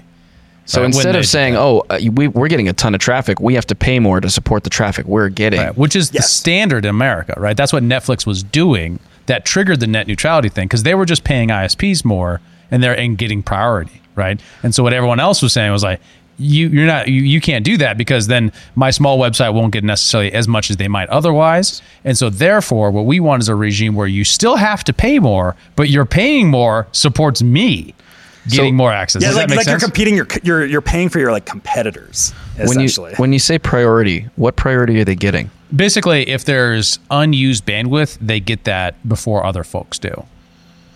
That's usually what it means. Which is what happened in America was was Netflix was hogging like 80% of total bandwidth of all internet traffic every evening for a while there. And so they were paying ISPs to give them more priority because it only makes sense. Sure. But what's happening here in South Korea with net neutrality is like you can't actually do that now, and you're essentially equalizing everything, and you're paying for other people. Wow. So Twitch was getting a ton of traffic in South Korea. They're having to pay basically other people, other content providers or something, however that mechanism exactly worked, in order to continue to do business there. It was costing them too much money. And so they're like, this is a bad business decision. Right. We're going to bail. It's important to note that net neutrality was an issue that was brought by Google, Facebook, or Meta now, but Facebook at the time, and other large internet companies because they didn't like what was going on. Right. So they did this huge push to say, we don't pass net neutrality and completely change this entire situation so that it's all equal and everyone gets the same and trying to appeal to those values. If we don't do that, then every tweet is going to cost 30 cents. And if it's the end of the internet as we know it. Oh yeah. No. Wikipedia had this big thing about how it was the end of the internet and like how everything was going to get more expensive and more problem. And then there wouldn't be lots of areas that are underserved who are, racially not as white are never going to get internet, et cetera, et cetera. That's how they messaged it for years. One guy, another noble individual moment, one guy named Ajit Pai, who was Trump's FCC chairman or like appointee to that board to manage that bureaucracy, basically said, no, we're not going to do it. In fact, we're going to repeal the kind of halfway steps that the Obama administration made towards net neutrality. And they rolled all that stuff back. And guess what's happened since then? Internet has become cheaper, more abundant, and there's just better access for overall bandwidth for everybody. Meanwhile, where they did implement net neutrality, like South Korea, you have Twitch, one of the largest companies in the world, pulling out. One of the largest internet companies in the world. Wow. Well, and this was the thing is like, if you remember back in the day, the Netflix phenomenon, killing Blockbuster. Like I remember I was using Netflix back when they used to mail DVDs to you. Yeah, and then the internet, the streaming stuff became a thing. And like everybody hopped onto Netflix and it was such a big deal. And it makes sense. They were paying priority to ISPs in order to, because like what started happening was so many people were on Netflix that it was bogging everything down. Mm-hmm. You were having to wait like a minute of buffering before you could like continue your movie, right? Mm-hmm. And so the free market solution here was Netflix pays ISPs to help expand their stuff, and it allows more innovation and more architecture to be built around this, and then it starts to make the internet actually a better place because they are just following market signals and paying more for the access that they are taking, because they're literally like 80% on a given evening. That makes sense. Like it's crazy. Yeah. So like that was the free market solution, but they were like, we don't want to pay anymore, so we're going to go to the government. Of course. And then we got to change this. And then and it got to the point where they started to realize if net neutrality would have gone in, it would have been being effectively what you were talking about there, where you'd probably have to start paying for tweets and stuff, where a lot of these big entities, they actually became anti-net neutrality after they realized what was actually going to happen. So like Netflix actually, they basically were the catalyst for the lobbying efforts on this. And then they ended up being anti like years down the road. What is this? Oh, go ahead. I was just going to ask, what does this move for Twitch mean for their creators in South Korea? It was cool. When I was watching the Dan Clancy live stream, I was kind of surprised by this because like this is the thing that they didn't really have to do. They gave the South Korean creators until like February 28th or something, like end of February, to like, you're going to have to get to other platforms, but we're going to help you make the transition to other platforms. So they're giving, because like normally there's a lot of rules around like you can't stream on two different websites at once. Like on our competition, you can't do YouTube and Twitch unless you have like a special partnership and all this stuff. But they're saying like, no, like we want to give you and help you give tools and share with you what other South Korean creators are doing to be able to transition their audience, to help you over the next 3 months train your audience to understand that you're going to be at this place. And maybe even after, when people are coming to your channel to look to you, we'll provide a link to your new place, your new residence, basically. So it's very cool of Twitch to do that for their creators. Like, it was interesting thinking about the business side of it, where he was saying like, we could have prolonged this and made it like a 2-year thing of like just slowly diminishing creators and then creating like perverse monetary things like that. But we thought that it's actually better to do it quicker because like it's harder to train over a long period of time, and it's better to make a big deal of it now so that your audience knows what's going on and can go with you. So it was cool that they actually thought through it strategically and ways to help them. You know, a lot of businesses I feel like wouldn't do that. I feel like there's been a recent shift in that culture. Like I mentioned Emmett Shear, who the former CEO of Twitch, when we were talking about the OpenAI thing, because he came in and was CEO for like half a day at OpenAI. Because Twitch was kind of like, they had bad business structure for a while, but there's like this new guy that's come in that is like really innovating over there now. So well, it's just interesting from the corporate side of it that it's kind of interesting to watch the money side. Anything else to add there before we pivot to our final story for the episode? Let's do it, no, David. I mean, I'm glad we live in the hellscape that is the post-net neutrality not going into effect. I was going to say and once again, Ajit Pai faced personal harassment. They went after his kids. They went after his home. They went after the dude in an insane way over a stupid public policy thing that was completely idiotic, and he was proven absolutely correct, and he never got an apology. And that's oftentimes how in our society right now, that is the best that you can hope for doing the right thing. So that guy is an absolute hero, and he should be thanked. All right. So, I just want to add too, it's just like, it was such a third rail issue. Like if you were against net neutrality, like you are supporting the end of civilization. Like that is like legitimately what congressmen were saying on the House floor at the time. Like it's the end of the internet as we know it. Like you are a god awful person. Like I remember I had friends that were just like so like conservatives too. Like it ended up in the conservative ethos. Like it was like, it didn't matter what political side you were on, left, right, like net neutrality is the thing. It was like people don't realize how important it was at the time and how much like, what's the word I'm looking for? How much of like a pillar it was. Yeah. The mental mind space of it was enormous. It's sort of like you have to support Ukraine no matter what. Like it's like that crazy. It was a storm moment. Yeah. Right? I like that. It was one of those moments. Yeah. The IMF put out propaganda to explain to the plebs what inflation is. They didn't mention the money supply. I wonder why. The Biden administration bypassed 26 federal laws to build additional border wall in South Texas. Somehow they still managed to blame Republicans for this horribly racist act. A Pentagon official was charged by federal authorities with promoting and furthering an illegal dogfighting ring in Maryland. The Republican caucus did not appreciate the characterization. For all these stories and more, join the Discord. To let us know what we should cover in the next episode of Human Reaction. So what happened this week? So the House Education Committee came out and they said, we're going to bring in all the college professors. We haven't really covered it. Like when Israel-Hamas, after October 7th happened, we've really focused on what's going on in Israel. Or like the domestic conversation around this, I've largely wanted to avoid due to just like the unproductive minefield that it is. When I think educating folks about the specifics of the situation going on in Israel is more productive.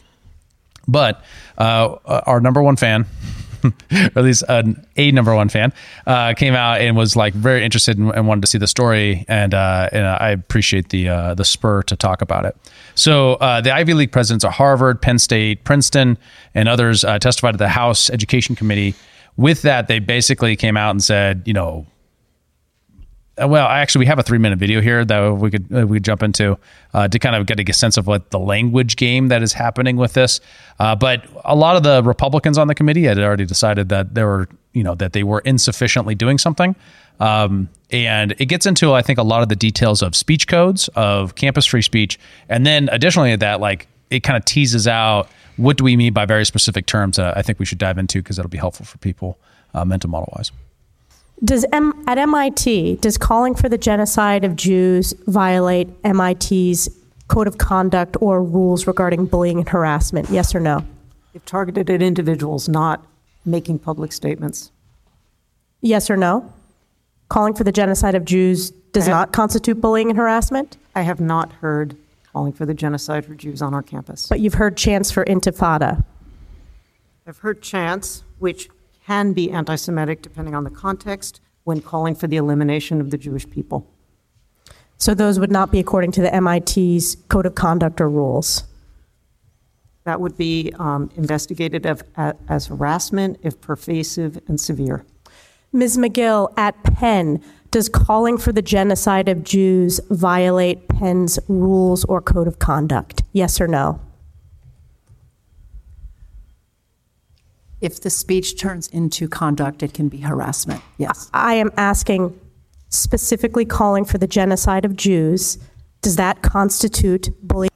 That gives you a pretty good sense of how it went. So I want to note some language that got brought up. So one of the things they said was anyone calling for an intifada is necessarily, was what the Republicans are implying here, are necessarily calling for the genocide of Jews. What is an intifada? Do you guys know? I don't know. It was like a call for rebellion in like Egypt, wasn't it? Arabic, Yeah, right? yeah. But like it doesn't specifically come from like an Egyptian revolution. Intifada is an Arabic word literally meaning a noun, tremor, shivering, or shuddering. It is derived from an Arabic term, nadafada, which means to shake off, or get rid of. As a dog might shrug off water, or as one might shake off sleep, or as dirt from one's sandals. So the history of it goes back to 1952. Kingdom of Iraq, when a socialist communist parties took over the streets to protest the Hashemite monarchy, and inspiration of the 1952 Egyptian revolution. Okay, that's what I was thinking, yeah. So what does this mean? Is it necessarily anti-Semitic? Well, they do have the first and second intifadas, which are Palestinian protest movements, which have both violent and non-violent components to it. So I think this is a bit of a language game that they're trying to make this association. Well, it's Palestinian, therefore violent, which isn't always necessarily true. And I kind of sympathize somewhat with the college professors here on trying to navigate the complexities of this situation with their speech codes at the same time, which is kind of difficult. So to get into the speech code part of that, you have conduct versus speech. Conduct is like the things that you do, and speech is the things that you say. There's oftentimes in speech codes, and let me rewind real quick just to kind of catch everyone up on how this works. So you have code annotated, which is like your laws. Well, back to your code annotated, your constitution. So constitution, laws, and the implication of those laws are also code, like speech code, which is like your rules on campus. So you have your constitution for your state, you have your laws of your state, and then you have the codes of your campus to regulate behavior. And each one should be a little bit more finer than the one before it. Right? Big abstracts in Constitution, a little more definition in your laws, and then your speech code should be very particular every time. What are you doing back there, Bennett? Wow, the pastrami is going right through you. That's probably not picking up on the mics. Oh, okay. We'll cut that out. So, wow, that's probably in the mics. I was just saying. Yeah. I think the mics are probably catching that. But okay. Well, we're stand by. Just power through it. Yep. Apologies, audience. There's someone who's doing something in the background quite loud. Bennett will just cut it out. Yeah. So the codes is what they're talking here is where you got to be very careful that your speech codes, like the thing to regulate student behavior to prevent things like harassment from trickling into censorship. In fact, I've worked repeatedly in Montana to pass several bills to address this in Montana code because there were several areas, and you check out the Foundation for Individual Rights in Education, what they were called now, the Foundation for Individual Rights And education. No, it's no longer, and expression is now there. They're now a general free speech where they used to be just for campus free speech. FIRE has an entire assessment website where it ranks colleges based upon how their speech codes impact freedom of speech. So what's happening here is what they're saying is, well, our speech, we don't want to regulate speech, so we have these codes that prevent us, hopefully, from doing that. Harassment and harassment is often defined as pervasive and severe. So what you don't want to be as harassment is this. We're both tabling on campus for our student groups. You're the socialists. I'm the conservatives. Oh, why am I the socialist? Well, just for now. You're the most hippie. Okay. You're ginger. Yeah, because you apply your deodorant different than the rest of us. The audience doesn't need to know that, Dave. Well, Uncle G's pit they don't know what paste. that means. Uncle G's pit paste. Little product drop coming to you soon. Get them as a sponsor. Then No we'll talk free about ads. it. So, and we're tabling, and I start like throwing insults at you and stuff like that. There's a big difference between me just saying like, hey, those bunch of socials over there, aren't they silly? And here's what I don't like about their phenomenon, versus me saying, you're an idiot, you're stupid, I hate you, you should die, that sort of thing. Those are, at some point that becomes pervasive, severe. Repeated is often also a thing, right? Just like one insult's different than if I'm following you around, right? So you have these speech codes that are then always in conflict with censorship, right? And so the question here is this a call? There's two questions here. One, are things like we need an intifada or intifada, like saying that, or are things like from the river to the sea, Palestine will be free? Are those actual calls for genocide or not? That's really what's being debated here. And what the campus administrators are, for most part, doing are avoiding the conversation in general, just saying that, well, this is what the codes say. The codes say that, there has to be a real and present danger to somebody or repeated and severe harassment. It can't just be on a student group having the wrong political opinion about the nature of Palestine versus Israel relations. That's what they're trying to do. Are they succeeding? No, they not. They kind of screwed it up, anyway, if you ask me. But yeah. Because they're trying to defend the speech codes, but they're not.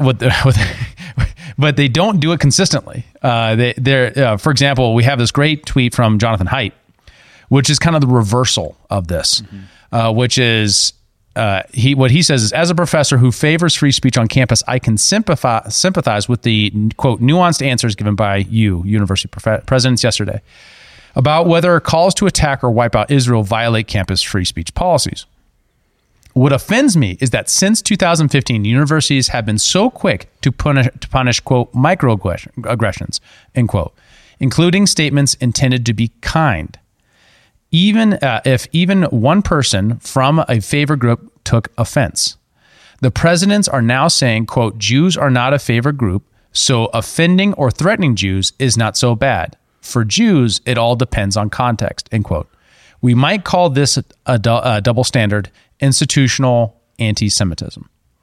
And basically he's calling for consistency right here. He's like, if you're going to do microaggressions, you have to do microaggressions here. If speech is violence, that is definitely violence now.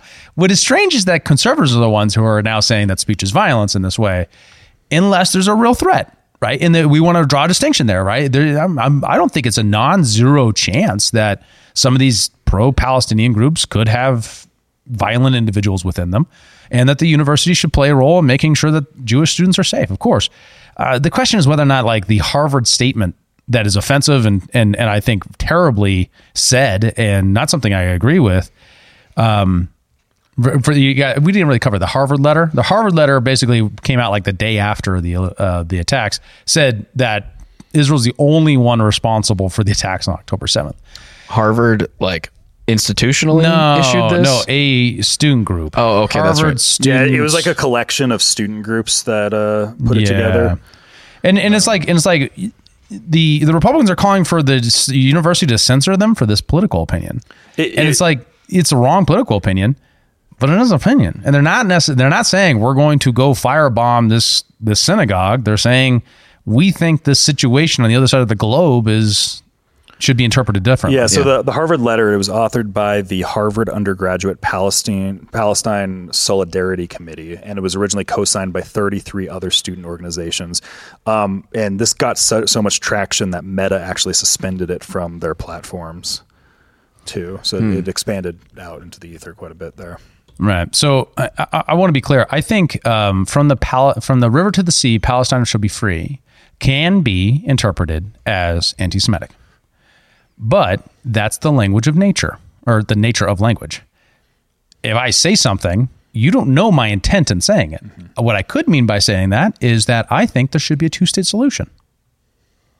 That also tracks onto that language pattern.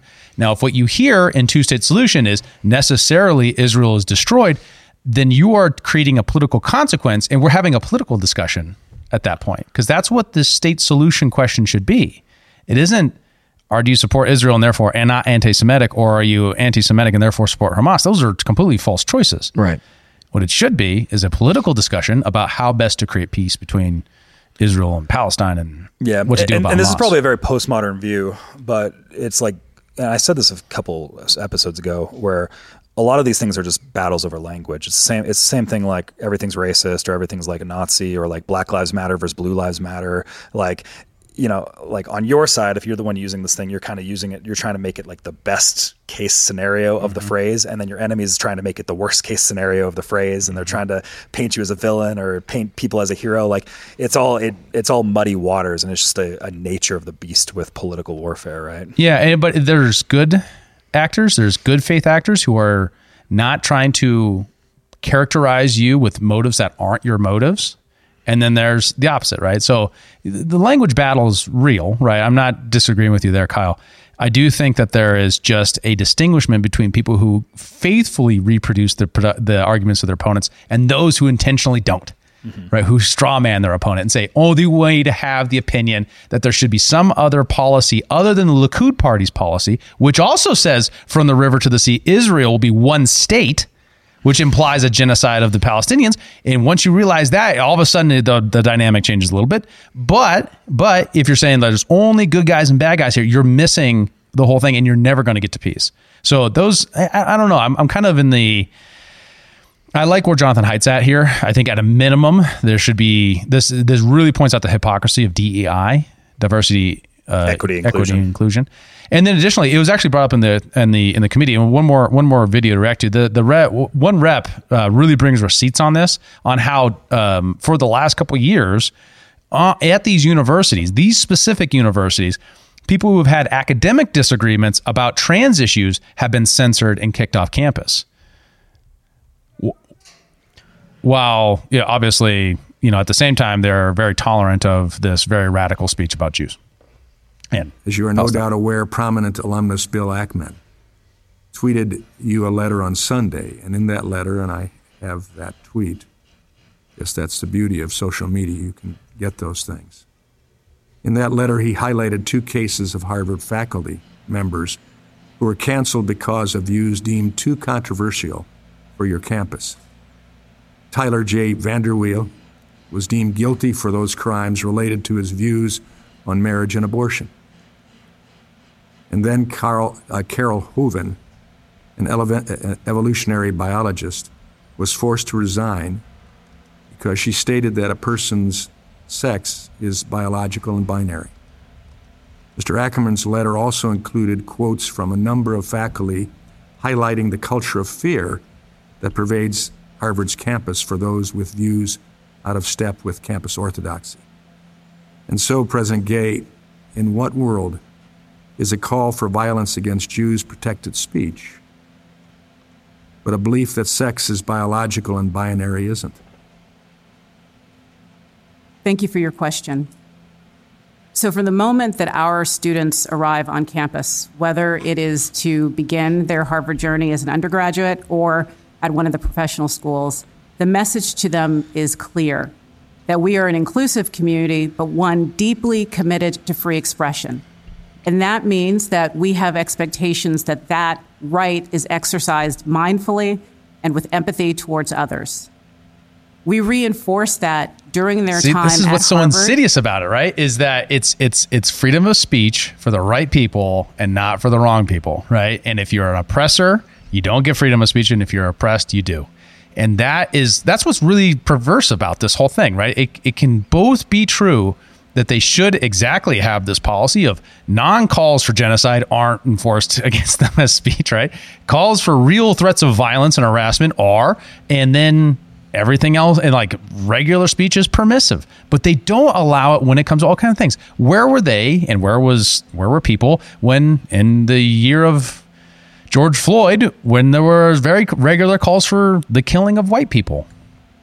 Kill all white people trended for a long time on social media. Well, and it's the same thing. Like Jonathan Haidt kind of comes out of that crew of people that were like all these professors that were disaffected with everything that was going on. When Brett Weinstein at Evergreen University, remember when he got his big thing? Right. Was he refused to kind of partake in this whole day without white people at Evergreen University, and there were calls for his death, and people were outside his car screaming and all this stuff, and he was essentially run out of campus, and he lost his job from it. Mm-hmm. I'm not sure if he quit or resigned or was fired. I can't remember what the exact details were. Regardless, right. He's out, right? And became a major figure, but like it's the same type of dynamic that exists there, right? Yeah, and it's a strange phenomenon, right? Because you do have a tremendous amount of hostility on campus to conservatives and libertarians who want to speak their mind but don't feel like they can. If you have a different point of view than the dominant one on campus, there's not a very tolerant place. Dr. Claudine Gay here. Don't smile like that, man. Her last name's Gay. What I want to say. Jeez, Kyle, grow up, man. I'm sure. I smirked, and Dave is calling me out for it. He's like, that aren't gay. So is exactly in a difficult circumstance for sure, and definitely not articulate well because it is a frame job, right?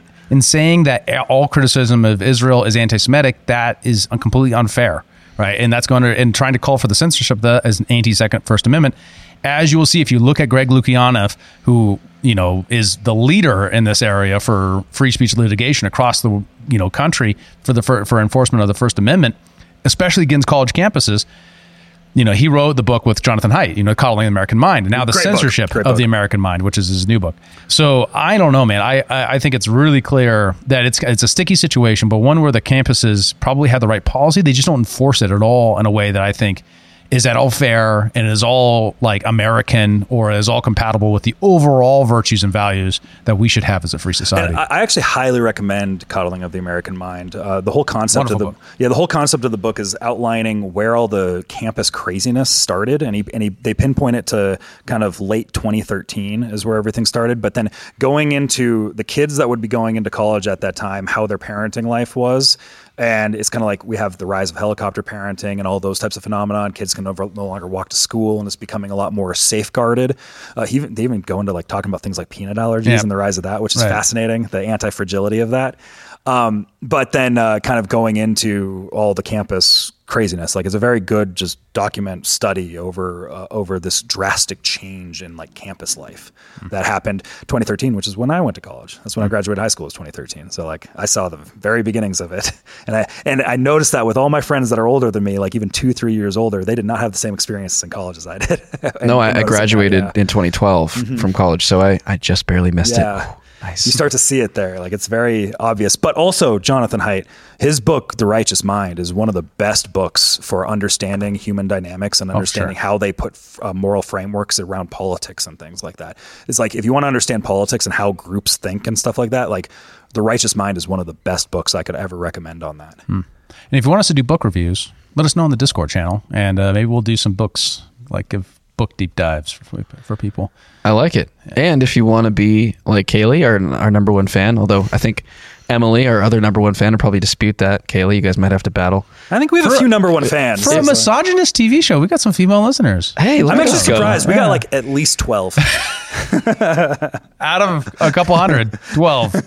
If you want to be one of our number one fans and suggest something for us to talk about. Really, they come for the Nikki Haley clothing reviews. That's what they come for. Look, I'm not good for too many things on this show, but I can always be good for that. Apparently, except for today, because I didn't have a take on that.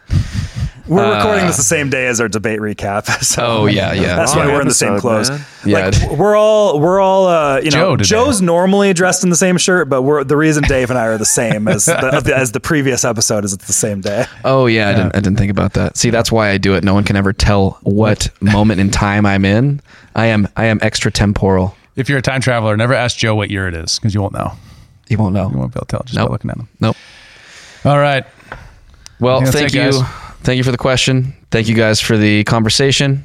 Bennett, thank you for your hard work back there. For David Rand, Kyle Mack, I'm Joe Sheehan. Thanks for watching Human Reaction. We'll see you next time. Peace. Thanks for tuning in to Human Reaction. Help us fight internet censorship by liking, commenting, subscribing, following, and sharing the show with your friends. To find us around the internet, visit linktree.com/humanreactionpod. And remember, it's not the biggest YouTube video of all time, is it? I thought it was just like video game trailer, like video game debut. I thought it was best. Let's just lead with some fake news. It's fine. Yeah, we're not sure. And GTA 6 trailer has conservatives outraged. Trailer launch. Most viewed trailer launch. I like that. Conservatives outraged after the launch of the GTA 6 trailer. And the internet goes crazy. Wow.